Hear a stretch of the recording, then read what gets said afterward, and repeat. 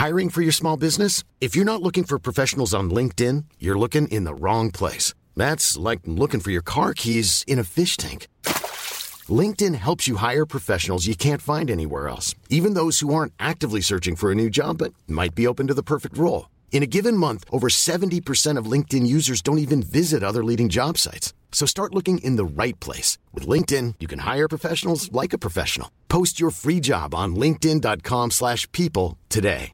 Mom deserves the best, and there's no better place to shop for Mother's Day than Whole Foods Market. They're your destination for unbeatable savings, from premium gifts to show-stopping flowers and irresistible desserts. Start by saving 33% with Prime on all body care and candles. Then get a 15-stem bunch of tulips for just $9.99 each with Prime. Round out Mom's menu with festive rosé, irresistible berry chantilly cake, and more special treats. Come celebrate Mother's Day at Whole Foods Market. Jewelry isn't a gift you give just once. It's a way to remind your loved one of a beautiful moment every time they see it. Blue Nile can help you find the gift that says how you feel and says it beautifully, with expert guidance and a wide assortment of jewelry of the highest quality at the best price. Go to BlueNile.com and experience the convenience of shopping Blue Nile, the original online jeweler since 1999. That's BlueNile.com to find the perfect jewelry gift for any occasion. BlueNile.com.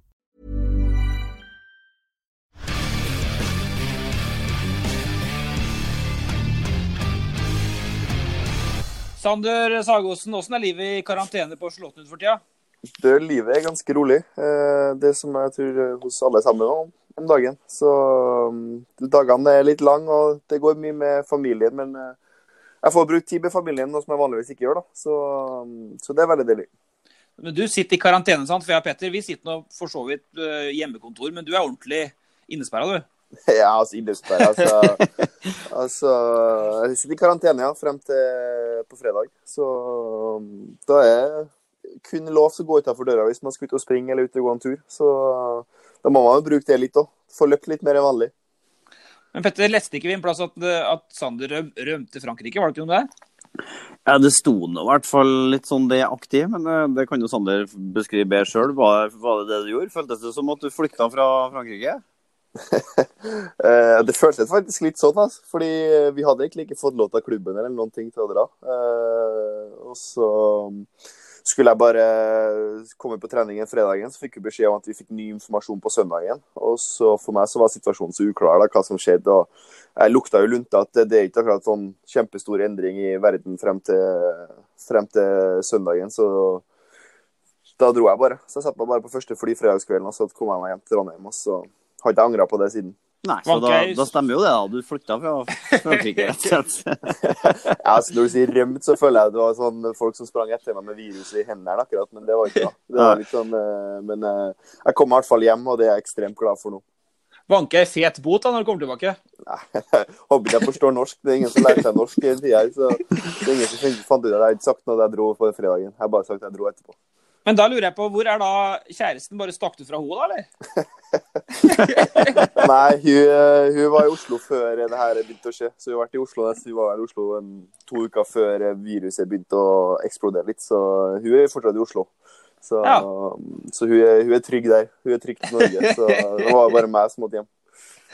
Men altså, bare kjapt før vi går på de offisielle introduksjonene her av podcasten. Hvordan trener du nå? Du sier at du springer litt. Du har jo et sånt rom i kjelleren, har du ikke det, som du har brukt i oppveksten? Er det back to basic nå? Jo, altså, jeg er vel en som er veldig heldig. Så det er back to basics. Det er back to der alt startet nesten. Så det er litt morsomt da. Men klart man er jo vant til litt større treningsrom til vanlig, og så kommer vi til noe, det er et litt, jeg vet ikke hvor langt stort det er, 6 ganger 6 meter med, ja, du har alt du trenger, men det er klart, du føler deg litt innesperret etter hvert, men det er lange dager, så jeg får lov til å trene både 1 og 2 ganger om dagen, og bruke det litt som en sånn oppkjøringsperiode, så jeg skal ikke klage. Du skrøt jo sist, Petter, av at du hadde trent som Pål Helland, du har vel ikke trent som Sander nå, eller? Nei, det ble 1 dag på rad, men det blir part det. Ok, den første har blitt kåret til verdens beste håndballspiller, har vært på All-Star-lag i mesterskap 5 ganger, toppskårer EM nå i januar, men det bryr vi oss ikke så veldig om, Sander, for det sies at du var på en trening for å vise deg frem for Rosenborg. men at du var svært tydelig da akademisjef Tore Grønning ropte opp navnet ditt. Hva dette for noe? Ja, det er litt spent selv. Det tror jeg glemt. Jeg husker jeg var på en sånn akademitrening eller noe med Rosenborg, da vi skulle prøvetrene, eller jeg vet ikke hva man kaller det. Jeg velger å si at i nyere tid at jeg var på prøvetrening med Rosenborg. Ja. Men jeg husker ikke helt akkurat hva settingen var, så jeg er jo spent på hva akademisjefen har å si. Nei, det var vel enkelt og greit at Tore Grønning ropte opp alle navnene til spillerne. Du var 14-15 år, og såpass lovende, det skal vi komme tilbake til, at du var der for av en grunn. Første Sander Sagosen sa, jeg satser håndball, ferdig med det. Det kan være, det er sant. Jeg frykter det. Er det arrogant, Petter? Nei, det kan jo vise seg at det var helt riktig, ja. Eller, det har vel vist seg at det var helt riktig, så jeg ville egentlig bare si at det var utslag av en Sander som hadde bra selvinnsikt og peiling allerede fra ung alder. Ok, den andre har sittet i Vanvikan og sett på gamle Rosenborg-kamper og blitt fuktig både her og der, skjønner jeg, Petter? Ja, sikkert gamle Rosenborg-kamper, men nå er det jo sånn at når det ikke er noe ferskvare på sportsfronten, så har jo TV-kanalene begynt å sende highlights, og her om kvelden satt jeg så på Dortmund-Rosenborg, og herregud for en fotballkamp, og ikke minst herregud for et lag. Jeg drev og hadde en sånn egenøvelse og tenkte på at hvis jeg skulle ha kåret kampens beste, altså Rosenborgs beste i matchen, hvem skulle det ha vært? Det er tett innpå en umulig oppgave, for at hele Rosenborg var så bra kollektivt som et lag. Når til og med Roar Strand var steingod som høyreback, så skjønner jeg at ting fungerte bra, sant? Så det er jo en kamp som, det er ikke så lenge siden vi snakket om den siste når vi hadde Fredrik Vinsnes i podden, der rakk vi så vidt innom den kampen på Vestland stadion, og det er den beste fotballkampen Rosenborg noensinne har spilt, og det var helt nydelig å sitte og se på den, rett og slett. Det var medisin.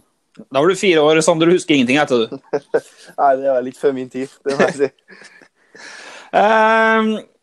Men nå gikk jo Milan i reprise, sånn. Er det sånn at du skal sitte og bli sånn gammelnostalgisk? Petter, du må se fremover her.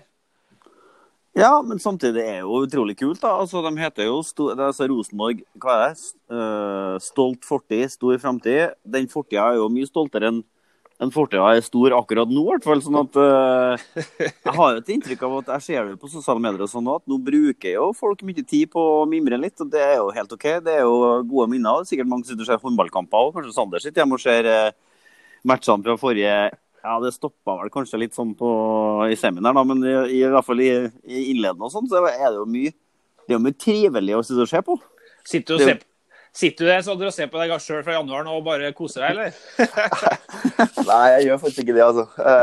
Det sitter litt ferskt i minnet, så jeg har ikke behov for å se noe. Men hvis jeg faktisk skal snakke her om dagen, jeg så noen kamper for jeg spilte i Haslum i 2013, som gikk på Facebook eller lå ut et eller annet sted. Det var morsomt å se, så det er jo litt sånn, man må bruke tida til å mimre litt nå. Det er fint, det er vel eneste vi får live-idrett eller får idrett om dagen.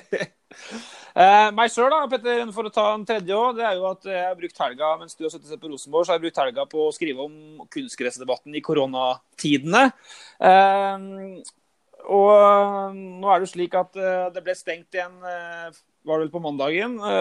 Mange meninger om stengt eller åpent. Det har kokt litt i sosiale medier på de tingene der. Hva tenker du, Sander? Er du enig i at forbundet har stengt alt, eller er det feil? Jeg synes det er veldig trist da, at vi har kommet dit at vi skal så på sportsnyheterne i går at det var en jentegjeng som ble jaget bort av politiet fordi at de var spilt litt fotball, hadde litt moro, og det er klart vi må ikke glemme det som er morsomt oppe i en tid her, selv om det er en alvorlig tid. Så synes jeg det er litt brutalt da. Så jeg er jo litt redd av at politiet skal komme på døra hjem her, og vi har jo kunstgress hjemme i hagen, så jeg er litt redd for at vi ikke får til å være ute og spille her også. Ja, Petter, hva tenker du?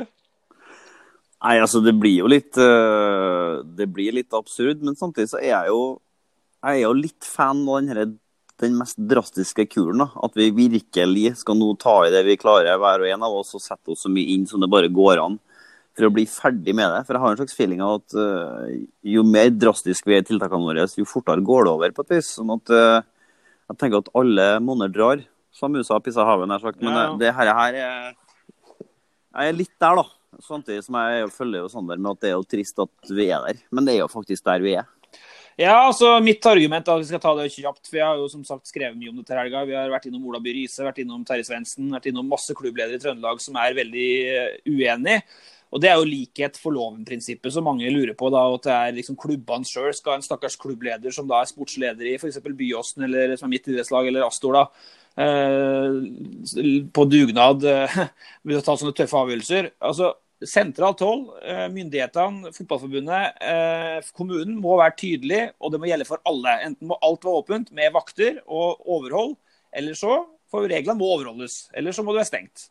Får vi se da, nå saken sendt til Helsedirektoratet, og så får vi et svar fra dem etter hvert. Men der står nå den saken. Nå handler det om Sander Sagosen og litt om Rosenborg. Vi snakker masse om Sander etter hvert. Jeg jo fortsatt vel så spent på den fotballbakgrunnen din, Sander, som håndballbakgrunnen da. Ja, det er litt spent på å mimre opp om det selv, så det vel godt. Og så tenkte jeg bare starte helt, Petter, for vi har vært i kontakt med Hordaland i går. Du var til og med i kontakt med Edvard Tagseth, og han satt hjemme uten ballen, og det var kjedelig for han. Ja, altså, det jo sånn at man kan jo fortsatt gå ut. Det gjør han også. Han skulle ut og finne seg en ball, men jeg var litt på fisketur, rett og slett, for at han jo fra Frosta. Sånn at jeg ville jo rett og slett bare... Altså, det jo fortsatt sånn at den første bekreftet koronasmitt av trønderske idrettsutøveren finnes ikke. Nei, det var jo bra det. Sannsynligvis bare et tidsspørsmål før... Ja, det bra, selvsagt det bra, men det bare et tidsspørsmål før det skjer, vil jeg tro. Så jeg var stemplet han om Edvard da, for å høre hvordan det var med han, og det var helt fint, og ingen i familien hans hadde vært syk, så sånn sett er jo ikke et godt nytt i den saken. Det bare slo meg, Sander, du jo fortsatt i karantene. Kan det hende at du dukker opp som nummer 1 her, eller hvordan det? Det noe småhosting på morgenen, smaker kaffen vanlig? Ja, heldigvis gjør den faktisk det, altså. Så jeg håper ikke at det skal skje noe, men det man vet nå aldri. Det 3 dager igjen av karantene, så det vel... Føler meg ok safe, men uten å jinxe det.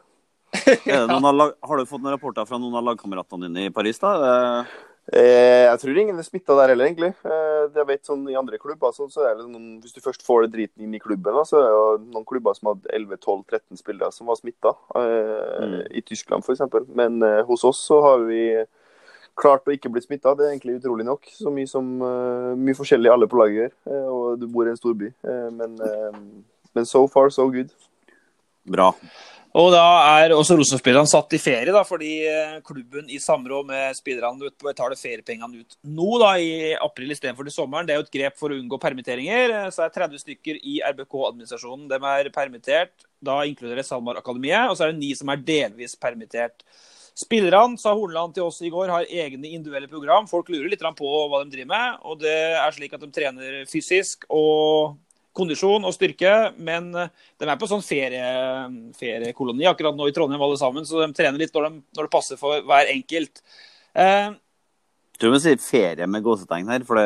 Ja, og de jo... Altså, det vel lite som sånn tradisjonelt forbundet med ferie, egentlig. At man får ikke lov til å dra av gårde, og de har på en måte lovt dyrt og heller at man skal ha svært begrenset sosial kontakt, og ja, Lerkendal jo stengt, så det jo en spesiell ferie. Ja, og så det jo noen som sitter her nå som litt sånn...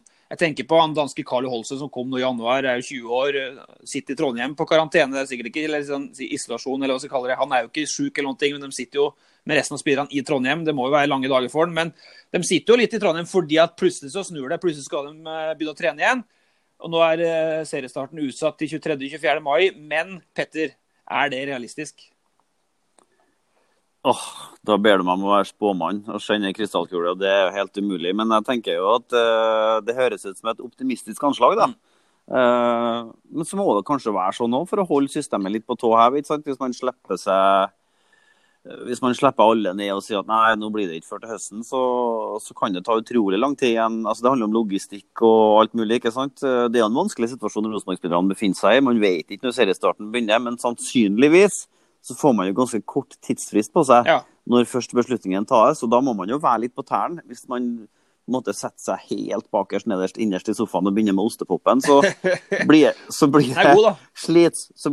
men da blir det slitsomt å dra i gang, sånn at det liksom, de må på en måte ha 2 tanker i hodet samtidig, må prøve å holde seg så langt frem på tæren, så langt ut på stolen som det går an, og så vet man vel innerst inn at det høyst sannsynlig tar lengre tid enn man nå igjen har kommet med et nytt anslag på, da. Altså det forventer jo egentlig alle, at det kommer dessverre til å ta enda lengre tid. Men apropos det å være på en måte alene, som du sa, Karl Holse, spurte Edvard Tagseth om det i går også.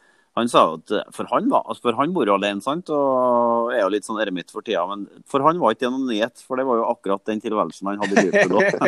så han, det var godt kjent for han. Ja, men det er jo litt sånn for deg og Sander, det er jo akkurat likedan som for Rosenborg-spillerne. Du skulle egentlig spilt slutten av sesongen i Frankrike, det er snakk om det der Final Four-helga med Champions League-finaler og sånne ting, som nå kan fort bli utsatt til september. Sitter du og holder deg i sånn form at du kan spille kamp igjen i morgen, eller er du litt nede nå?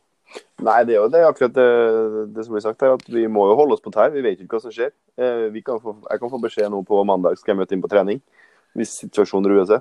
Altså, det er jo litt sånn vi hele tiden venter på nyheter, da. Og det er jo litt vanskelig situasjon for oss som håndballspillere, for Rosenborg-spillere nå. Du vet ikke hva som skjer. Det er det som er litt vanskelig for oss. Det er jo jobben vår oppi det hele også. At vi skal være best mulig rustet til når ting drar seg til, og ting skal spilles, og kamper skal spilles, og da er det litt sånn håpløst ikke vet hva som skjer. Men sånn er det jo for hele samfunnet akkurat nå.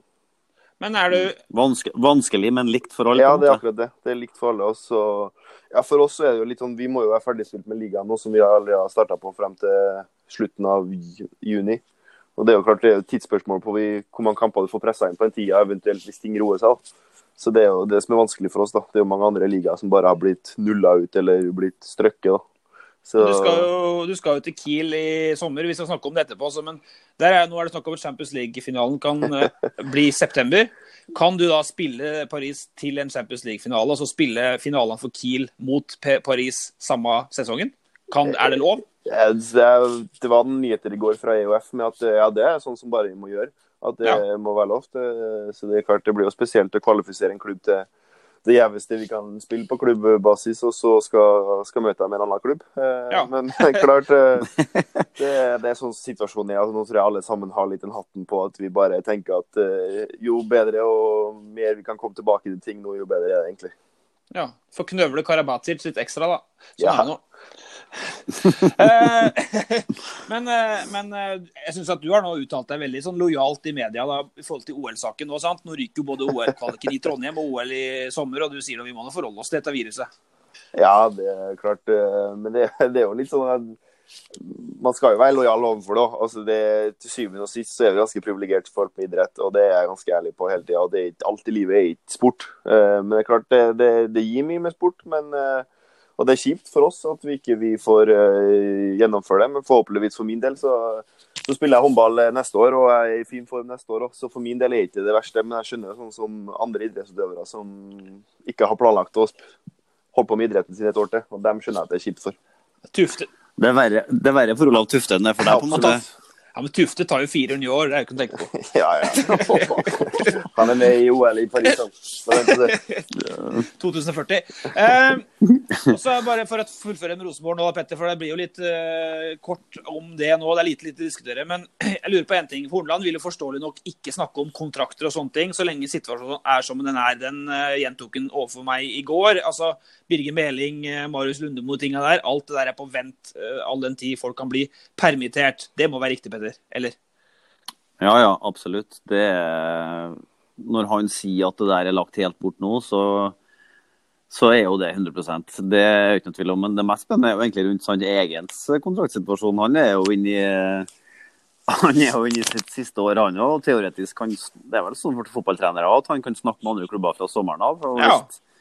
Og hvis ligaen ikke starter før til sommeren, så kan jo det bli en veldig spesiell situasjon. Men det tror jeg kanskje det hadde blitt uansett. Det hadde kommet til å blitt masse gnål rundt kontraktsituasjonen til Erik Hornland denne sesongen uansett. Sant? For at da han ble ansatt, så sa jo Koteng at nå starter vi et 3-årsløp. Og så kvitterte han ut det med å gi Hornland en 2-årskontrakt. Det er det jo mange som har snakket mye om allerede. Og nå er han jo gått inn i det siste året av de 2 årene. Men det er ikke tvil. Det er ikke tvil, Petter, om at det ville vært enklere for Hornland å gå inn i en forhandling i sommer hvis han hadde ledet serien. Altså nå... Ja, men samtidig så tror jeg det er lettere for Rosenborg å på en måte rettferdiggjøre, da, hvis det er rett ordet, at han får en ny kontrakt også, på et år til, sant? For at nå står jo også hans virke på en måte i frys, sant? Sånn at da tror jeg de i omgivelsene som eventuelt skulle hatt noe imot det, vil ha lettere for å vise litt storsinn på akkurat det da. At det litt på en måte helt selvsagt at det prosjektet nødvendigvis må gå et år til. Så det ikke slik at vi ikke følger den saken, for vi har jo konfrontert Koteng med det, men har foreløpig ikke fått noe svar. Det kan være mange grunner til Koteng jo litt opptatt av krisa nå, og hus og leieutgifter og sånn. Men jeg sendte melding til Koteng for en stund i går vel, og ikke fått noe respons på det, men det kommer vel, så vi på den ballen. Men hva tenker du, Sander, som i hvert fall trønder, bør Hornland få en sesong til nå, i hva sesongen har blitt som har blitt uansett, eller? Ja, altså det mener jeg jo. Det jo klart, jeg jo ikke like interessert, eller jeg interessert, men jeg følger like mye med som dere, har like mye styr på ting, men klart sesongen i fjor var jo ikke noe ideell for noen trøndere, så det klart, men jeg håper at han kan klare å snu det, han virker som en flink trener, og har spillergruppa litt i ryggen nå, så får vi håpe at skuta snur litt i sesongen, så må vi bare håpe at sesongen starter, så får han bevist det. Det vel sånn det handler om. Ja, fordi det ikke tvil om at men Sander sier jo spillergruppa i ryggen, det egentlig et nøkkelord her, ikke sant? For den følelsen av at det stemmer, den har jo vært ordentlig sterk denne våren, altså fra første treningsleir på Marbella og til det ble en frys, så fikk jo vi et inntrykk, Ola, at akkurat nå det et prosjekt med god medvind og fin båtfart her, ikke sant? Sånn at det virker jo som å være sånn, at man veldig sånn, man på et helt annet sted nå, som gruppe, enn man var kanskje tidligere i fjor. Så klart, helt enig med deg. Det en helt annen feeling at spillerne tror på det nå, enn det var i fjor på samme tida. Helt annen feeling, men så det jo slik da, som alle de trenerne Sagosen har, og alle de trenerne som har vært i Rosenborg tidligere, Eirik Horneland måles på en ting, Petter, og det vil jo vise seg da. Ja, klart det. Med en gang kampsesongen begynner, så må han begynne med å vinne fotballkamper. Det det ingen som helst tvil om. Og det akkurat det samme med eller uten korona. Altså det kommer ikke Hornland seg unna. Sånn det. Sander, du sier jo at du ikke følger så tett med, men jeg lurer litt på det. Forholdet ditt til Rosenborg, for det jo et forhold der. Absolutt. Altså, det jo laget mitt. Det jo til alle trøndere. Hvis ikke skal jeg ikke kalle deg trønder, tenker jeg. Så det jo sånn det. Vokste opp med å sitte og se på Rosenborg. Jeg husker ikke året Rosenborg var i Champions League gruppespill, fikk jeg i bursdagsgave av mamma og pappa billetter, satt og så hver kamp nede på når Rosenborg spilte. Det vet jeg helt sikker på årstall, men jeg var ikke gamle gutten. Så fikk jeg være opp lenge og dra ned og se på Rosenborg spille Champions League, så det klart det jo noe spesielt med Rosenborg for meg i hvert fall. Det klart jeg mistet litt når ikke ting går så bra, så vi trøndere veldig, veldig gode på å bare slippe det litt. Du medgangssupporter, altså? Ja, sikkert litt medgangssupporter, tror jeg. Det ganske mye artigere å følge med når ting går bra, og så når ting ikke går så bra, sånn som for eksempel i fjor, da, så mister man jo litt kontakten med det. Men det jo litt morsomt å se hvordan ting snur. Jeg var jo fan av Kåre når han var trener der, og i hvert fall første året han fikk alt på glid og alt sånt. Begynte resultatene å falle litt, så mistet du litt interessen. Få litt interesse igjen med en ny trener. Som jeg synes, som dere sier, han måles på en ting, og sånn med alle i toppidrett, at du skal ha resultater. Men det fikk ikke i fjor, så det spennende på å se hvordan det blir i år. Men hvordan de erfaring med det? Sånn der, altså, tar jeg feil når jeg sier at håndballtrenere sitter hakket mer trygt enn en fotballtrener? Det litt mindre sirkulasjon der enn det i fotball? Ja, det klart det mindre penger i spillet. Altså det mindre økonomi. Så det klart klubber har, hvis du signerer, i hvert fall i toppklubbene, signerer en trener, så de ofte dyr, og du har ofte ikke økonomi da, så du kan sparke en, og så skal hente inn en ny for samme pris da. Litt sånn, men klart du sitter trygt i noe som helst i håndball eller, altså leverer ikke, taper du kamper, og forventningene ikke innfris, så det på hodet og ræva ut. Så enkelt det. Men har du opplevd at treneren ja, i Aalborg så fikk treneren i sparken. Etter andre året så røyk vi fra sluttspillet, ville vi komme til semifinalen i sluttspillet en gang, og da var forventningene større, og det var ikke riktig vei, og da sparket vi treneren, og så vant vi sluttspillet året etterpå, så det er klart det gjordes jo en riktig vurdering. Det er jo sånn det. Da sparket vi treneren, så har jeg merket det. Nei, det var ikke sånn jeg vet det. Da sparket jeg ledelsen treneren. Mistet garderoben, da, det ikke til om. Mistet Sander og garderoben, da var han ferdig. Men det er klart, trenere skal også ha en match, og det er jo sånn det fungerer. At det er ikke alle trenere som passer for alle klubber, og det er sånn det. Så snakker vi med en del trøndere som utlandsproffer med Javna. Vi snakket med Siljan Mitetti, med fotballfolket stort sett da. Nå sist med Sørloth, som veldig opptatt av Rosenborg. Men ser du noen kamper der du sitter i Paris, eller satt i Aalborg i hele tatt? Eller har du tilgang på kanaler, eller det sånn at du bare leser overskrifter og that's it? Jeg har ikke lest mest overskrifter, men jeg får jo sett litt matcher i ny og ne. Det gjør jeg. Nå jo det system skifter den der ligarettighetene annethvert år, da, så det mulig å vite hva du må ha. Men jeg har jo Dplay og sånt, så jeg får jo sett kamper nå. Så det følger meg i ny og ne, i hvert fall når jeg har litt tid og sitter på en søndag, og det hovedrunden, og sånt, så det litt artig å følge med av. Og så det jo litt sånn, Petter, at for at noen av de der, vi hadde jo hatt noen skigutter og sånn i studio, sånn, de skyter fra ofte og melder litt, men Sagosen har jo en fotballhistorie, så han kan jo litt fotball, Petter. Det jo ikke, når han uttaler seg om fotball, så det jo ikke helt idiotisk. Nei, jeg jo litt spent på, skal vi dit nå? Nei, vi skal straks dit, men jeg litt spent på det han sier om Hornland og sånn, for du sier at det måles på resultater, og jeg vet ikke, fikk du sett noen kamper av Rosenborg i fjor helt tatt som gjør at du kunne få en vurdering av om det var noe gjenkjennbart der, eller om det var litt sånn at det var 11 spillere som spilte for deg selv? Jeg synes jo det med Bente-situasjonen var jo veldig litt sånn karakteristisk, hvis man sier det sånn, av Hornland. Jeg synes jo at han tok en vurdering. Nå så ikke jeg nok kamper av Benten, men jeg har inntrykk av at han var en egoist da, oppe i et lag, og det klart det vanskelig å dyrke et lag som Rosenborg, som trenger egentlig alle 11 da. Det klart du må ha stjerner, men hvis stjernene går foran laget, så presterer ikke de. Og det så man jo på banen i fjor også, at det var jo ikke mange mål som kom fra Bentner.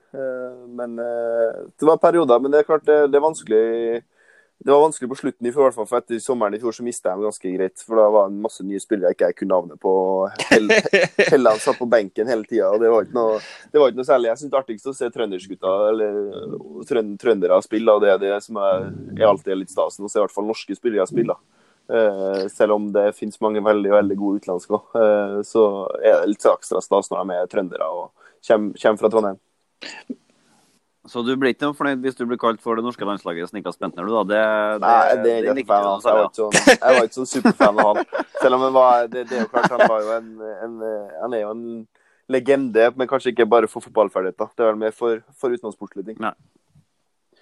Det kan jo ligge noe bakom her også, for at han bodde på Charlottenlund.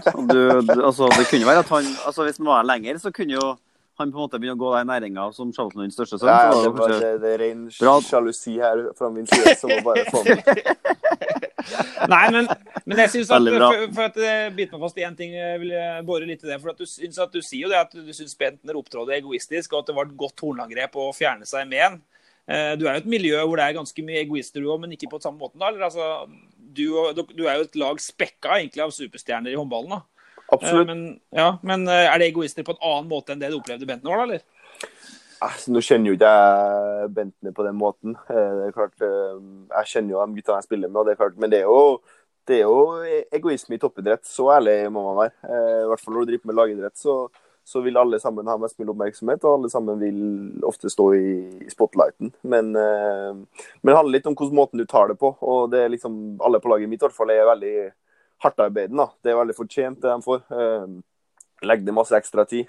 Legg ned, altså sånn det oser litt for å komme dit og komme, så har du lagt ned den ekstra energien eller ekstra arbeid da. Og det inntrykket fikk ikke jeg av Bentner. Og det litt sånn, for meg så bygger det litt respekt da.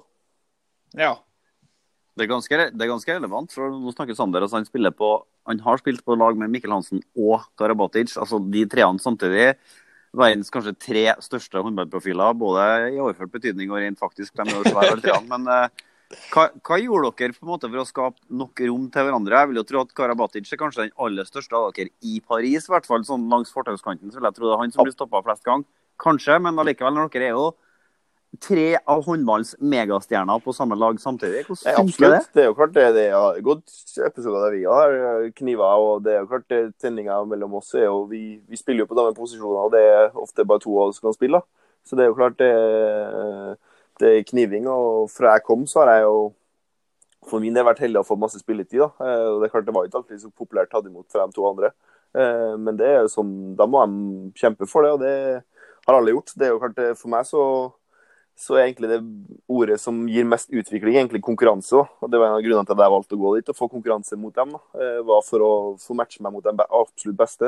Og da skaper det konkurranser. Når jeg kommer der og er på samme nivå som dem, så må de jobbe litt hardere også. Og til syvende og sist så får vi et bedre lag. Men du innrømmer at det har vært litt gnisninger da, eller har det ikke det? Jo, det har vært noen treninger. Det har vært oppe i trynet på hverandre. Det har det. Ja, er du god med fransk? Hva melder du til Karabatic liksom, når du er forbannet på?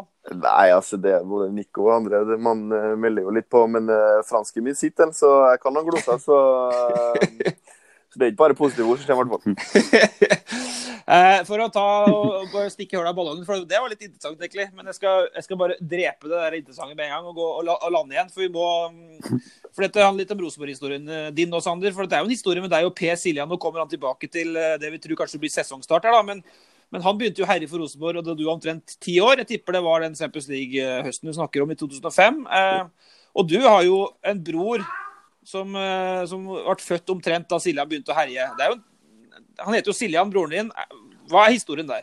Nei, det er jo som du sier da. Altså, det var jo den Champions League-høsten du snakker om, der han var jo heteste guttungen. Han var guttunge da. Han var 18 år eller 19 år som var i Trondheim. Så det er klart, han var jo det alle ville bli. Alle ville bli som Per Siljan, fordi han var så god.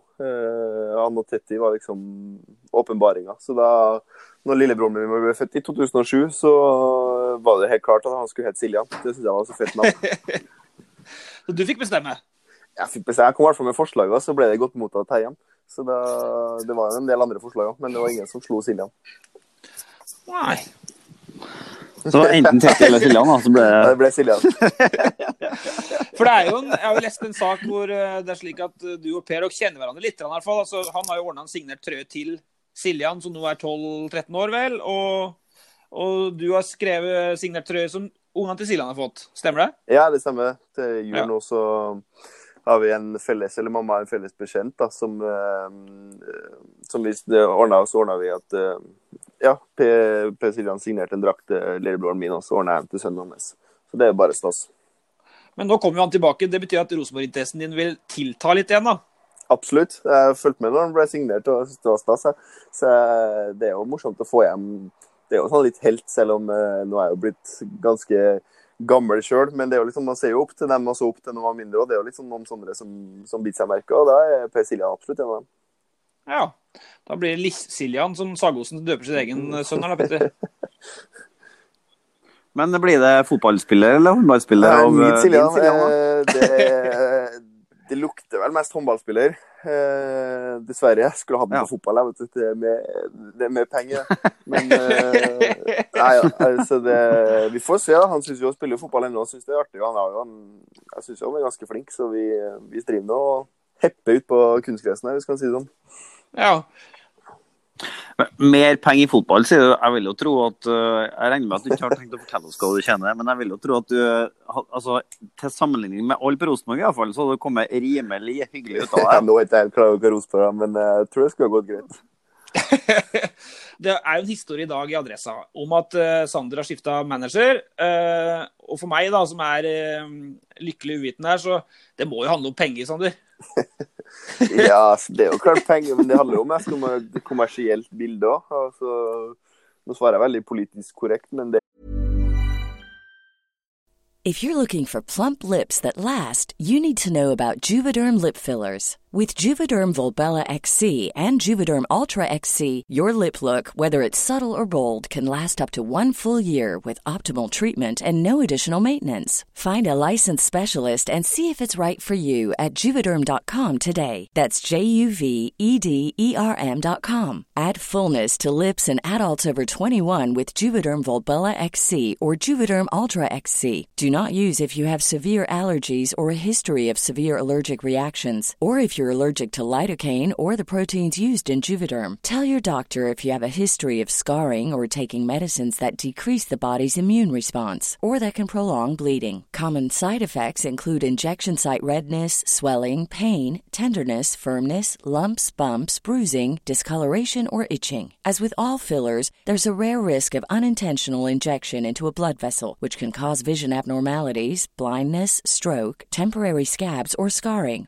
For full, important safety information, visit Juvederm.com. You should celebrate yourself every day, but some days you should celebrate with jewelry. Whether you want to commemorate an unforgettable moment or just bring some added sparkle to your collection, Blue Nile can offer you expert guidance and a wide assortment of jewelry of the highest quality at the best price. Go to BlueNile.com today and experience the ease and convenience of shopping Blue Nile, the original online jeweler since 1999. That's BlueNile.com. BlueNile.com. Hey, I'm Ryan Reynolds. Recently, I asked Mint Mobile's legal team if big wireless companies are allowed to raise prices due to inflation. They said yes. And then when I asked if raising prices technically violates those onerous two-year contracts, they said, "What the f*** are you talking about, you insane Hollywood ass?" So to recap, we're cutting the price of Mint Unlimited from $30 a month to just $15 a month. Give it a try at mintmobile.com/switch. $45 up front for 3 months plus taxes and fees. Promo rate for new customers for limited time. Unlimited more than 40 gigabytes per month. Slows full terms at mintmobile.com. Since 2013, Bombas has donated over 100 million socks, underwear, and T-shirts to those facing homelessness. If we counted those on air, this ad would last over 1,157 days. But if we counted the time it takes to make a donation possible, it would take just a few clicks. Because every time you make a purchase, Bombas donates an item to someone who needs it. Go to bombas.com/ACAST and use code ACAST for 20% off your first purchase. That's bombas.com/ACAST, code ACAST. Ja, jeg hører det. Det er jo et kommersielt bilde, et kommersielt marked som vi ser et potensiell i, da, og må prøve å utnytte, og da trenger man å ha med seg flinke folk. Og da har vi valgt å bytte til noen andre. For Norge så er det jo slik at de ikke har lov å ha så mye personlige sponsorer all den tiden spiller Eliteserien på grunn av noen regler, og at pengene da går ofte til klubbene. Men du har vel en del private avtaler, eller? Nei, altså jeg har ikke så mange. Jeg prøver egentlig ikke å ha så veldig mange. Jeg prøver egentlig mest å ha med dem jeg har liksom langsiktig og litt større. Jeg har jo min egen håndballcamp, som klart vi har sammen med Norges håndballforbund og Rema 1000, som en stor partner på der. Og så har jeg jo min egen Adidas-avtale, utstyrsavtale og så videre, som er egentlig det per dags dato. Utenom det så prøver vi litt å sjekke bildet. Det er klart vi er jo ganske bundet av noe reglement fra Norges håndballforbund via. Så vi skal ikke ta for mange vi heller. Det er mange om beinet. Men Petter, du lurer litt på, altså Pål var her sist, da kødda vi litt med sign-on-fee og Sverige og Nordkjøping og kunstnerskatt og tinga der, og flirer han bare godt. Men vi lurer jo på om Sagosen har 3 eller 4 millioner mer enn Pål, da. Gjør vi ikke det? Altså, men det har han jo. Han har jo, jeg er ganske sikker på at han er på 2-sifret totalt sett i hvert fall, men det er vel Karabatic som er virkelig den kongen på den høgen der i håndballverdenen, ikke? Det er han som er liksom the top dog når det gjelder lønningspose. Nico og Mikkel har jo vært såpass gode over såpass mange år, så det er klart de sitter nok på den troen der. Men du er rett bak da, eller? Du jasser deg bra oppover, tenker jeg. Ja, det går fremover. Jeg liker det. Men en ny manager og kommersielle, er det lenge til Sagosen-trusa? Ja, vi får se. Nå vet jeg akkurat jeg trenger den koronatiden her til å bygge meg opp sånn fysisk, til å få den der undertøysmodell-looken, så kanskje jeg kommer til sommeren. Sånn koronatruse. Ja. Kjell Sagosens koronatruse, ja, i august. Nei, men ok, da fikk vi snakket litt om penger, men hva kan du si om din egen fotballhistorie, Sander, bare sånn overordnet? Jeg har vunnet Scania Cup, det er liksom høydepunktet. Den legger jeg ut med en gang. Ja. Utenom det så jeg var jo en ok habil fotballspiller. Jeg synes jo det var like artig med fotball og håndball da jeg var yngre. Det er klart, jeg var jo en litt sånn krigende midtbanegeneral som sprang defensiv midtbane, så sprang rundt og sprang. Fordi det jeg har hørt da, og nå må du høre Petter, for det her er det jeg har hørt fra veldig flere ulike sikre kilder. Det var at det handler om Slåttlund, sant? Sånn som i håndballen. Og at frem til du var 15-16 så spilte du fotball. Jeg tror ikke du la opp før du var 16 cirka. Nei, jeg sluttet da jeg var 16, ja. Ja, og da lå Slåtten i en slags 4-1-5-formasjon. Vi har snakket litt om 2-3-5-varianten til Hornland offensivt. Men de lå i 4-1-5, og de gnudde på med 5 i høyt press, og så lå Sagosen bak der og bare sveipa opp det som var nedfallsfrukten, og slo passninger. Stemmer det? Ja, altså, jeg tror ikke vi var så taktiske. Jeg tror vi prøvde en 4-3-3, men det ble kanskje en 4-1-5. Men det var... Jeg lå på den der defensive midtbanen og skulle strø passninger. Ja, og så det var et Slåtten-lag som vant serien, og som vant Skandia-cupen, var mot Nardo på Lerkendal, så du har spilt på Lerkendal? Ja, jeg har fått spilt på Lerkendal. Det var stort. Ja, og så og Petter, du kan få med der også. Det litt komisk da, det høres ut som altså, den rollen du hadde på banen, fotballbanen og sånn, der den jo forholdsvis lik den du har på underbanen, egentlig. Altså, hvis det var sånn at du styrte opp andre og nazist og ja, det liksom var gjerne i laget her. Jeg skulle leie dem gjennombruddpassningene, og jeg kom på lange løp inn i boksen. Det er klart, jeg hadde en litt annen løpsform der enn det jeg har nå. Så det er klart, det er det eneste som må endre seg. Men så var du på kretslaget, og det er jo 15-16 stykker i den 95-årgangen som ble tatt ut der av mange hundre, så det var jo ikke krise, men hva var det som gjorde at du bikka, og liksom var du så... Kunne du ikke blitt fotballspiller, eller? Jo, jeg kunne være det. Jeg velger å tro selv at jeg forhåpentligvis kunne kanskje ha blitt det. Det er klart, nåløyet der er kanskje enda mindre, men jeg tror at mange av dem som jeg ser på, som har blitt fotballspillere, som har spilt håndball mot oss, og som Sørloth eller Alex for eksempel, han var jo en enormt god håndballspiller også. Det er jo litt med den toppidrettsmentaliteten, tror jeg da. At du lærer deg til å trene og bli flink på det. Men det var på den kretssamlingen som du forteller der, at det gikk opp for meg at det var håndball jeg synes var artigst. Da. Det var mest det går på. Da droppet jeg en sånn håndballsluttspill for å være med på kretslaget i fotball, og så var det ikke så kult. Og så da skjønte jeg at det var håndball jeg ville spille. Ja, og da kom jo det der... Men ville Sander Sagosen i fotball... Altså, fotballspilleren Sander Sagosen sett ganske annerledes ut enn håndballspilleren. Du hadde ikke kunnet vært så stor som du er nå, hadde du? Altså, du måtte du er så opptatt av kropp, vet du, men dere snakker om kropp i hver podcast. Nei, men jeg skal komme frem til et godt poeng her, nemlig, for at jeg er jo håndballmann i bunn og grunn her, ikke sant? Og vi skal jo ha et tema som heter filming også, ikke sant? Og det er jo sånn at det er jo håndball som er mannfolksport her, sammenlignet med fotball. Du kunne ikke vært så stor og sterk da. Du måtte jo ha deflane ned litt hvis du skulle bli fotballspiller. Jeg kunne ikke så mye styrke, og du ser jo fotballspillere som er fysisk, men det er jo en helt annen type fysikk enn det vi har da. Altså vi trenger ikke så mye løp da. Altså, det er jo det begynner å grunn går på. Vi springer på løpet av en kamp, så har vi sånn typer som måler rundt vi springer mye, spiller 60 minutter, så springer du rundt en 5,5 kilometer på 60 minutter. Og det er jo ingenting, men det er jo mye mer den der fysikken at du skal klare å stå og slåss mot en strekspiller eller mot andre, og få juling og gi juling. Og det krever en annen type kondisjon enn det løp, jo, og du kan ikke ha så mye muskelmasse som håndballspillere ofte har da.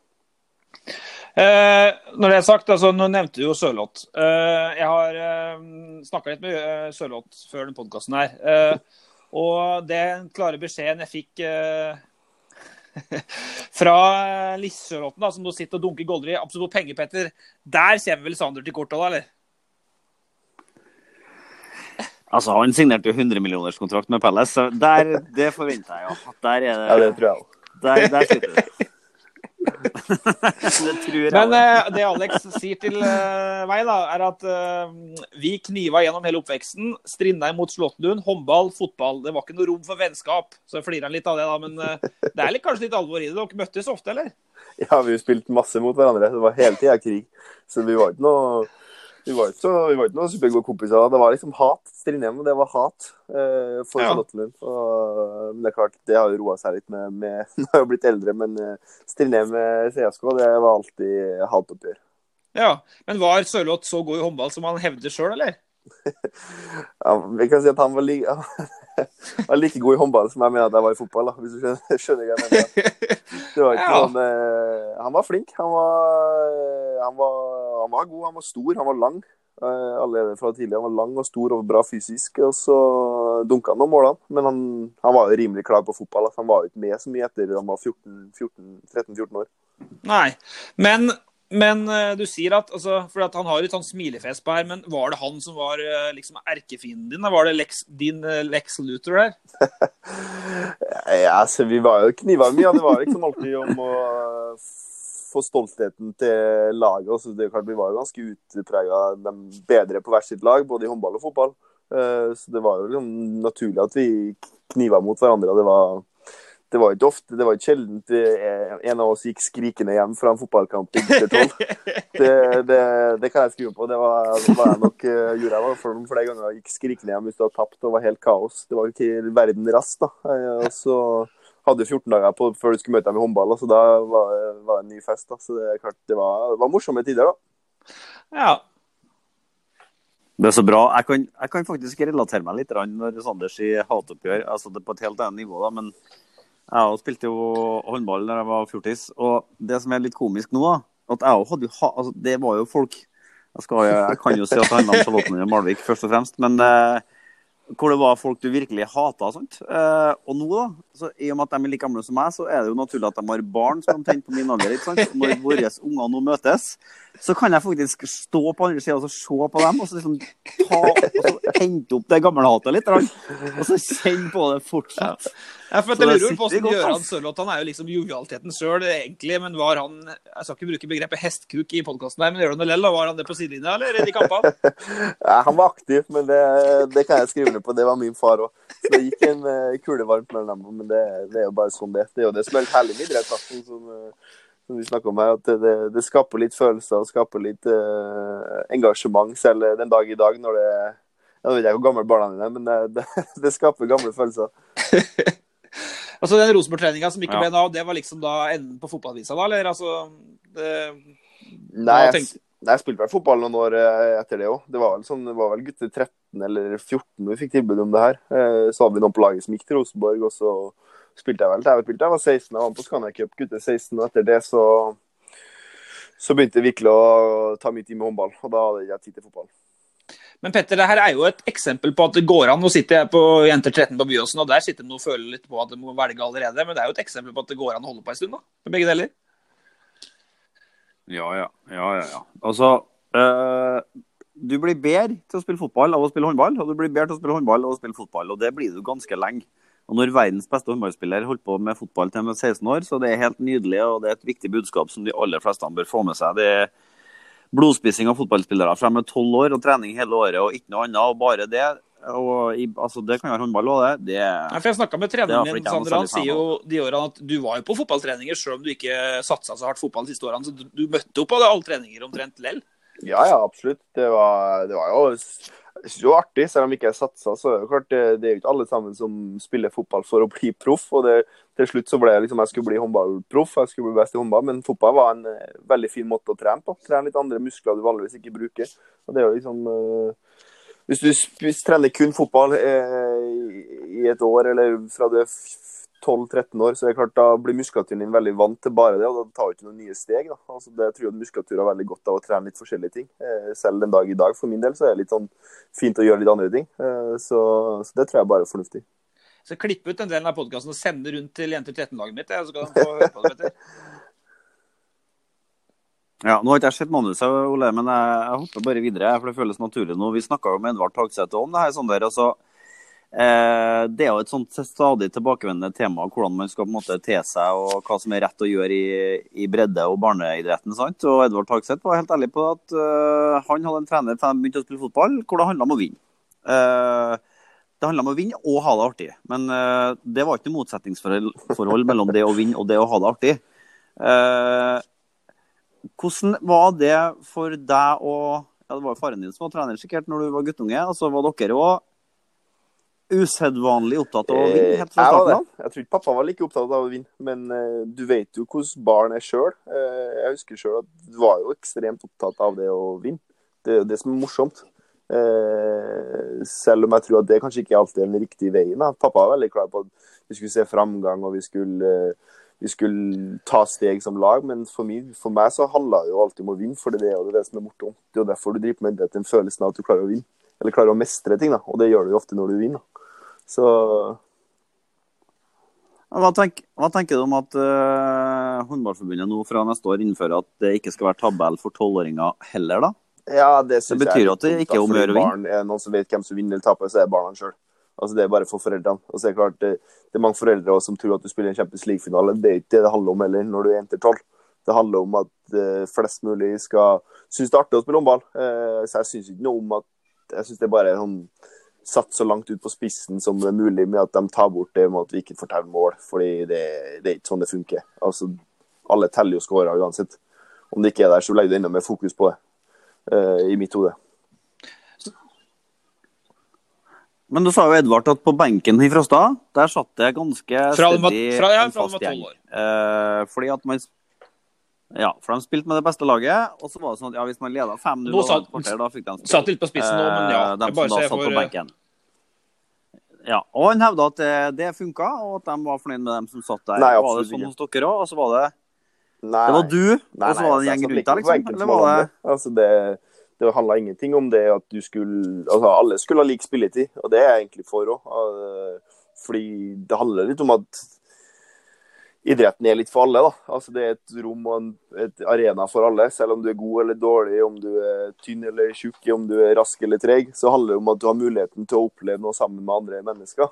Så det er jeg helt imot, og det var ikke sånn for oss heller. Vi hadde rullet rundt like mye, at alle sammen hadde lik spilletid, og det er klart, når du begynner å komme opp i en 14-15-16-årsalderen, så er det klart, da begynner ting å toppe seg. Men utenom det, så handler det mye om at alle sammen skulle få lov til å prøve seg. For det er jo en grunn til at folk legger ned mye tid på det, og synes det er morsomt. Og det står jeg helt for nå. At jeg er ikke noe for det der toppingmodellen fra du er 12 år. Det synes ikke jeg noe om. Nei, det er ulike veier til mål her, Petter. Absolutt.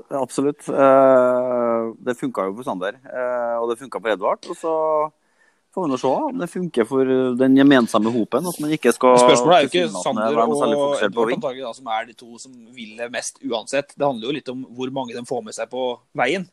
Så får vi noe, det er jo en del av diskusjonen. Men for det, slik jeg har forstått når det gjelder Sander, da, Tagseth snakket jo veldig mye om sitt egen dedikasjon. De hadde kunstgress i garasjen. Sander har jo den treningsarenaen sin i kjelleren, pluss kunstgress ute i hagen, som en Siljan får nytte godt av nå. Da. Men jeg har forstått det slik, du kan jo korrigere meg, for at det er jo en del unge som lurer på hvordan man blir god, og jeg har skjønt det slik at du bodde vel litt i Trondheim Spektrum i helgen og jakta litt flater mellom kamper, oppvarminger og sånt. Hva var grunnen til at du ble så god? Handlet det om det, eller handler det om talent? Det handler om treningstalent, helt klart. Altså, du blir ikke god på vanlig talent. Klart, jeg var jo flink håndballspiller, men det handler om det at jeg synes det var så morsomt. Som du sier om Edvard, at det er denne passion for at du selv driver det. Altså, det var aldri en pappa som fortalte meg at jeg skulle ned og trene styrke da jeg var 14 år gammel, at jeg skulle ned og løfte vekta, eller skulle stå opp i en CSK-halen hver helg. Det var for at jeg selv ville det hele tiden. Og så hadde jeg jo klart, jeg var heldig, jeg hadde en far som stilte opp og var med meg og visste meg hvordan ting skulle gjøres. Og så var det der at den treningen som jeg ser tilbake på nå som kanskje trening da, det så ikke jeg på som trening, det så jeg bare på som lek og moro. Men stemmer det der at du kunne ta en helg i Nidarhallen bare for å sjekke at hvis det var en kvarter mellom to kamper, så var du ute der og kastet litt, og så satt du deg, og så ventet du? Ja, det var mest i køppa. Jeg var i Nidarhallen, ellers så var jeg oppe i Charlottenlundhallen da. Da kunne vi sitte hele ettermiddagene oppe i Charlottenlundhallen, så hvis noen trengte en kantspiller på en trening, så hoppet vi inn, jeg og noen kompiser, eller at hvis det var en banehallig ledig, så stod vi og skjøt og trikket og leket. Så det er klart, det stemmer ganske bra. Vi hadde med oss nissepakke, og så satt vi oppe her hver kveld. Ja, det var Kristian Berge som hadde Nidarhallen, vet du. Og så var det Sander som hadde Charlottenhallen. Så de var egentlig ganske likt, sånn sett, ja. Det kasthuset der. Med at de, så har vi jo skrevet en sak fra 2015 som jeg synes er litt beskrivende, og det er kollega Stendal som har skrevet mest om Sagosen i siste årene. Da unge Sander Sagosen kjøpte TV-spill, fikk han så mye tyn fra faren at han ødela spillet og tok seg en løpetur i stedet. Så faren din var litt på han nå, Aure? Ja, pappa var på ballen, han altså. Det var jo litt, jeg synes jo, da jeg ser tilbake på det, så var det jo egentlig bare ærlig. Altså, det var jo sånn, han spurte jo, han la aldri noe press på at du skulle bli god, eller at du skulle, men det var jeg selv som la det presset, og så da handler det mye om at foreldre ofte da ikke klarer å se sin egen sønn ta litt feil valg da. Altså, man blir litt blinda, tror jeg da, og da var pappa veldig ærlig på å si at hvis du sier at du skal bli best, så må du gjøre det som kreves. Og det var bare ærlig tilbakemelding, og da traff det meg litt, og da røyk et TV-spill. Hva var det for noe? Var det FIFA, eller var det skytespill, eller? Det var Call of Duty, vet du, så det var ikke noe topp, det var dårlig stemning.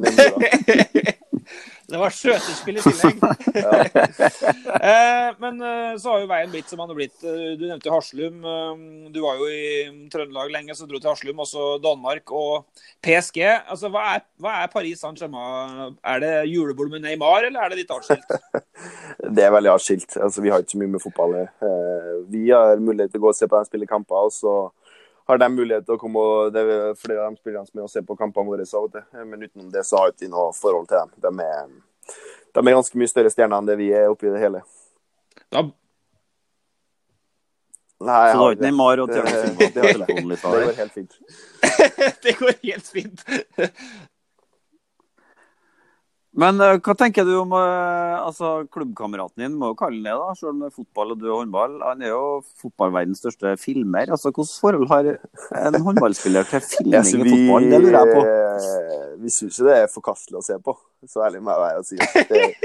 Fordi det ser jo bare dumt ut. Og lille Siljan, det nå begynner å bli litt større, men for 3-4 år siden så var det liksom, hvis du datt så var jeg kjører Neymar, det er liksom, det må være flaut å bli husket for det, tenker jeg da, oppi det hele, så det er litt forkastelig å se på.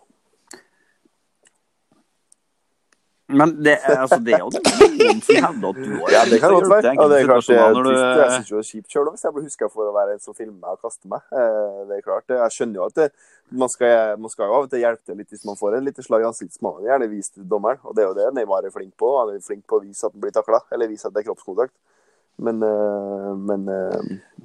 det finnes grenser. Men det filming som sånn I håndball, finnes det?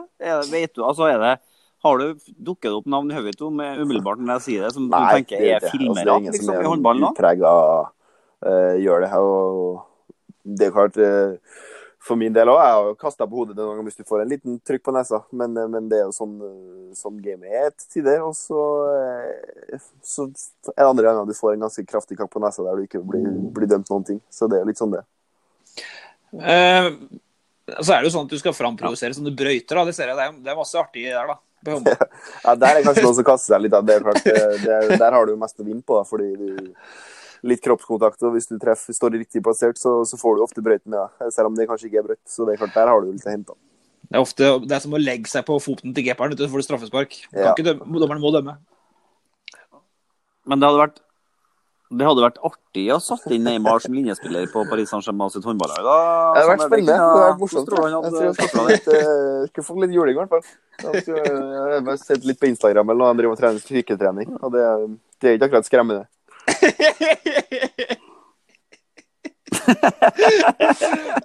Ja, hvor skal vi gå herfra? Nei, men altså, blir du spurte jo I stedet, han brukte jo han hausa jo veldig opp Karabatic, sånn som helt klart på hell her, men blir du kjent igjen på gata I Paris du, eller hvor stort håndball der? Håndball stort, men det mest landslaget som stort, så for oss I PSG vi blir mest kjent inn rundt I området rundt halen våre, så på kampdag og sånt, hvis det håndballsupportere der da, utenom det så går man helt fritt, og det egentlig veldig deilig. Ja, men hvordan blir det her I Kiel da? Og der det jo, det var ikke noe godt fotballag I Kiel, kanskje du blir mer superstjerne I Kiel da, enn du har vært I Paris? Ja, I Kiel så alle håndballspillerne superstjerner, eller altså til den grad det går. Det jo en by som håndballfrelst til de grader, og det vel det største som oppi der. Så der var det litt crazy tilstander når man signerte og så videre. Men det bare stas, jeg synes jo det bare kompliment, og så lenge det ikke går over privatliv og så videre, så det egentlig bare kult. Men nå jo det her en fotballkode-podcast, Sander, og for fotballfolket så høres det rart ut at du går fra fete Paris Saint-Germain, som som guttene I brusen, til liksom et sånt ferjeanløp oppe I Nord-Tyskland. Forklar dem som ikke så bevandret I håndballverden hvorfor det her det jo fordi at Kiel har jo alltid vært en håndballstormakt. Det har jo egentlig alltid vært en av de største klubbene som finnes på I håndballverden. Og så har de vært ned I en liten dal noen år nå. De på vei, de tilbake opp på toppen nå, synes jeg. Veldig spennende håndballag. Så klart, Kiel som by jo ikke like fet som Paris som by. Men det liksom, jeg kommer fra Trondheim, og Paris ganske stort da, når du kommer fra Trondheim. Så jeg tror at jeg hadde det veldig fint med. Og så det klart... Kiel PSG bare i håndballverden, hvis du kan forklare det enkelt. Altså, da PSG liksom, jeg vet ikke hva man skal si en Tottenham, kanskje? Ja, altså ikke Tottenham, men det er en klubb som aldri har vunnet Champions League, for eksempel, da Kiel har vunnet flere ganger. Det er Tottenham, det. Ja, det er kanskje sant, det. Nei, men fordi at, så hørte jo litt av Petter, det handler jo litt om å være i brusen nå. Han var jo superstjerne da han signerte Kiel, sa han. Det er jo der alle vet hvem håndballspilleren er, mens i Paris går han helt i fred. Klart han vil være litt superstjerne her nå, han er midt i karrieren og har vært mange år på landslaget også. Så er det jo litt med interessen, som du sier. Altså, en ting utenfor banen, men i Paris så spiller de foran 4.500 hver hjemmekamp. I Kiel spiller de foran 10.500 hver hjemmekamp. De snitter på utsolgt i Bundesligaen, så er det en enorm interesse for håndball. Kontra Frankrike, der vi spiller av og til for litt små, mindre arenaer. Så det er jo litt det som er gøy. Ja. Det er jo de største kampene som er morsomt. Og ja, det er jo spille for sånn som vi spilte her i EM i januar i Trondheim Spektrum. Det er jo de kampene som er ekstremt morsomt å spille. Og da får du gjøre det hver hjemmekamp i Kiel. Det er noe som er litt sånn gullerot for oss spillere da. Vi snakket jo om Siljan litt tidligere i podcasten her, altså Per Siljan, som nå kommer tilbake til Rosenborg, før han er helt ferdig som fotballspiller og skal levere forhåpentligvis et par bra år her. Når kommer du tilbake og spille for Kolstad? Jeg får ta en telefon til Gomo, så får vi høre litt. Per dags dato så har ikke jeg satt noe tidsramme på det, altså. Får håpe. Men finnes det en tanke om det? Jeg tenker jo egentlig at jeg forhåpentligvis skal spille håndball til jeg er 5-36 år, og forhåpentligvis avslutte i utlandet, at jeg kan holde nivået i utlandet helt til jeg er ferdig. Og da tenker jeg at det er greit. Men man vet nå aldri. Når vi kommer hjem og spiller i Norge, kan være stas det. Men vi får se. Det er mye som kan skje på den tid. Apropos Gomo da, Petter, så har vi fått noen spørsmål fra lytterne her, og Gomo er jo en ganske begrenset breddekeeper i 6. divisjon, er det ikke det? Har du ikke snakket om? Ja. Knapt nok toeren, kanskje treeren nå, hvis det finnes. Han lurer på om han hadde stor påvirkning på grunnlaget til ditt forrige mesterskap. Det skjønner ikke jeg noe av. Hva betyr det? Nei, det var en bytur da, i Trondheim by. En bytur? Ja, det var en bytur. Vi var ute og skulle, før jul da, skulle jeg ut og sjekke ståa i Trondheim, kom hjem på juleferie. Så da var Gomo møtte jeg jo selvfølgelig Gomo, som alltid i byen. Så møtte jeg jo Gomo da på et utested i Trondheim, og ja, det gikk litt det ble fin fart i kvelden, kan man si. Ok. Så fin fart i kvelden. Vi ble gode i Hva sa du, fin fart i? Akkurat. Så Gomo, det var Gomo som la grunnlaget den kvelden her. Treneren til Kolstad, Gomo, som da var hissig på grøten, han fikk et spørsmål om Mathias Sundby, og han lurer på om Rosenborg bør gjøre som på kvinnefotballen og ta tak i Kolstad og bli Rosenborg håndball, om det kunne vært kult. Absolutt, det kunne være kjempekult. Det er klart Rosenborg sitter jo med noen markedskrefter og et merkevarenavn som alle i Norge vil forbinde seg med, tror jeg. Så det er klart å få det Rosenborg håndball har vært kjempekult, men det er klart nå er Kolstad på gang på noe stort her i Trondheim, synes jeg, og bygge opp fra scratch egentlig, så ja, vi får nå bare se hva fremtiden bringer, men det hadde absolutt vært kult å ha det Rosenborg håndballklubb. Petter, du er tidligere håndballstjerne selv, hva tenker du?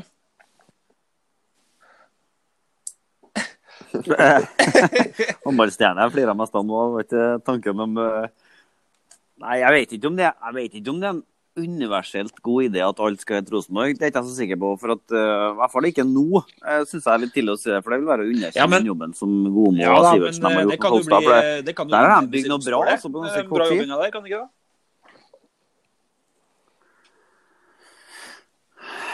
Ja, men hva har Rosenborg? Det er et godt navn, som du sier. Jeg fikk et spørsmål om det. Nå svarte du veldig ambivalent på det, men Sagosen var positiv. Vi går videre til slutt. Vi begynner å nærme oss hver rundt, skjønner dere, gutter. Men du snakket litt om kamp. Jeg sier kamp Sagosen, jeg er fra Østerdalen. Camp Sagosen, det er jo juni. Hva skal jeg si til hva kan du si til dem som nå har meldt seg på?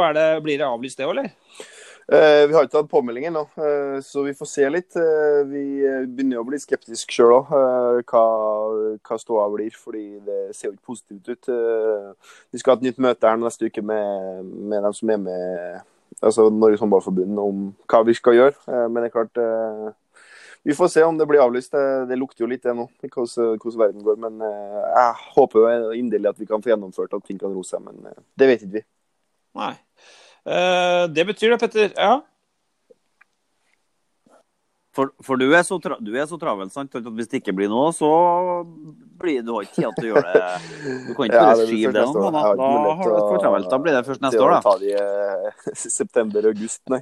Ja, men nå ble det ikke OL eller noen ting, det var jo all verdens tid nå. Nei, det er det som er greia. Da er det noen andre klubber. Det er gjerne en klubb som vi får ikke mer ferie enn vi fortjener. Så det er ikke bortskjemt der. Men det betyr at vi ikke... Har du noe mer, Petter? Hva skjer nå? Du skal bare være i kjelleren nå på ubestemt tid. Du har ikke fått beskjed fra Paris om at... nå var det jo... Erna snakket i går om at nå er alt utsatt i påske i Norge. Hele samfunnet er nede. Er det noe sånne beskjeder i Frankrike? Vet du noe mer om hva... Blir du i kjelleren på Slåtten nå? Jeg blir i kjelleren på Slåtten inntil videre i hvert fall. Jeg vet det, ja. Vi vet egentlig ingenting, vi spillerne eller klubb, eller jeg tror klubben eller vent. Vi venter nok litt beskjed i slutten av uka nå, så ryktes det i hvert fall at i Frankrike så har de lockdown nå i 6 uker fremover, så da lukter det litt, skal man se langt etter å spille håndball igjen, tipper jeg. Petter, er det noe du lurer på? Nå har du Sagosen her, vi har snakket litt, penger har vært innom, er det noe mer du har lyst til å grave litt i nå? Jeg er bare glad jeg var på telefonen når jeg insinuerte at han var litt på filminga så det passer fint det. Men det betyr at vi ikke rakk å snakke om den aller første gangen du var i Adressa-avisa, Sander. Har du peiling på hva det kan være? Ja, det tror jeg faktisk, det frykter. Jeg frykter, det er noe med dans å gjøre, eller? Det har noe med dans å gjøre. Det er publisert i februar 2002, da var du 6 år. Overskriften er på huet og ræva. Spesielt. Husker du at det var intervju, eller? Ja, overskriften var på huet og ræva. Ja, det var rar overskrift. Så da var jeg nok ganske ofte på hodet og ræva, må jeg si. Så det var jeg tror faktisk at vi så her gjennom den gamle albumet, og så jeg faktisk en artikkel mamma hadde klippet ut, selvfølgelig. Ja. Så nei, det var vel fin artikkel. Fin artikkel, det. Så jeg kom godt ut av den. Hva er rekorden på antall skritt på vekken? Jeg frykter for at nakken brekker rett av. Ja, veldig sånn rolig netto intervju da, for at han blir jo spurt om hva han tenker om det breakdance-skolen i Ranheim idrettshus som 6-åring. Jeg blir i hvert fall varm av det her, så han så tok han av seg lua, og det var eneste sitatet du hadde. Nei, jeg blir bare på gullkorn. Men det var liksom ikke veien det da, skjønner jeg, når du ikke var det til slutt. Nei, altså jeg skjønte i eldre tid at jeg var ganske mye dårligere enn det jeg trodde jeg var på den tida her. Så det er klart, det var ikke fremtida. Ok, det betyr at vi heller ikke rakk å snakke om jeg skal mase på det så vidt nå. Jeg vil ha bidrag til kåring av Trøndelags 100 beste spillere. Jeg har fått innsett allerede, Petter. Det jobbes på Steinkjer blant annet. Der er det Misi på å melde på spillere. Det er jo litt langt ned i divisjonen nå, 4. divisjon vel? Det er mulig, jeg må ta ditt ord på det. Jeg er ikke ståloppdatert på Steinkjer-fotballen akkurat nå. Men det ble ikke noen gammel storhet. Altså, nå har jeg sjekket litt bare med treneren din, Sander. Det ble ikke noen stjerner av de rundt deg på Slåtten-laget, eller som vi burde ha med på lista vår. Det virker som de har gitt seg aller fleste. Ja, det er bare Sørloth som har kommet ut fra den generasjonen, eller ikke fra, i hvert fall fra dem jeg har spilt mot. Eller det er riktig å si. Spilt mye ofte mot fra den 95-år-generasjonen. Ja, sånn var det. Sander Sagosen, tusen hjertelig takk for at du var med på linje direkte fra Slåttenlund. Petter Rasmus, du har ikke noe valg, du må være her hver uke, og vi satser på å kjøre neste uke, gjør vi ikke det? Jo da. Ok, ha det bra!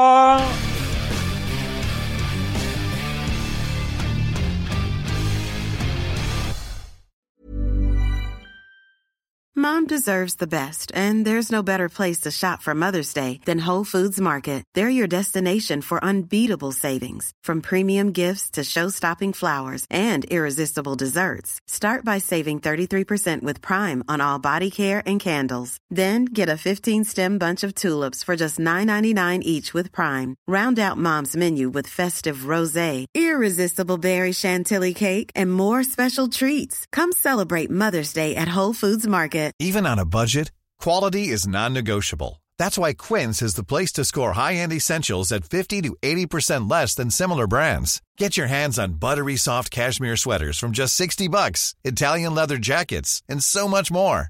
And the best part about Quince, they exclusively partner with factories committed to safe, ethical, and responsible manufacturing. Elevate your style without the elevated price tag with Quince. Go to quince.com/upgrade for free shipping and 365-day returns. Hi, I'm Daniel, founder of Pretty Litter. Did you know cats tend to hide symptoms of sickness and pain? I learned this the hard way after losing my cat, Gingy. So I created Pretty Litter, a health monitoring litter that helps detect early signs of illness by changing colors, saving you money and potentially your cat's life. Pretty Litter is veterinarian developed, and it's the easiest way to keep tabs on your fur baby's health right at home. Go to prettylitter.com and use code ACAST for 20% off your first order and a free cat toy. Terms and conditions apply. See site for details. Mom deserves the best, and there's no better place to shop for Mother's Day than Whole Foods Market. They're your destination for unbeatable savings, from premium gifts to show-stopping flowers and irresistible desserts. Start by saving 33% with Prime on all body care and candles. Then get a 15-stem bunch of tulips for just $9.99 each with Prime. Round out Mom's menu with festive rosé, irresistible berry chantilly cake, and more special treats. Come celebrate Mother's Day at Whole Foods Market.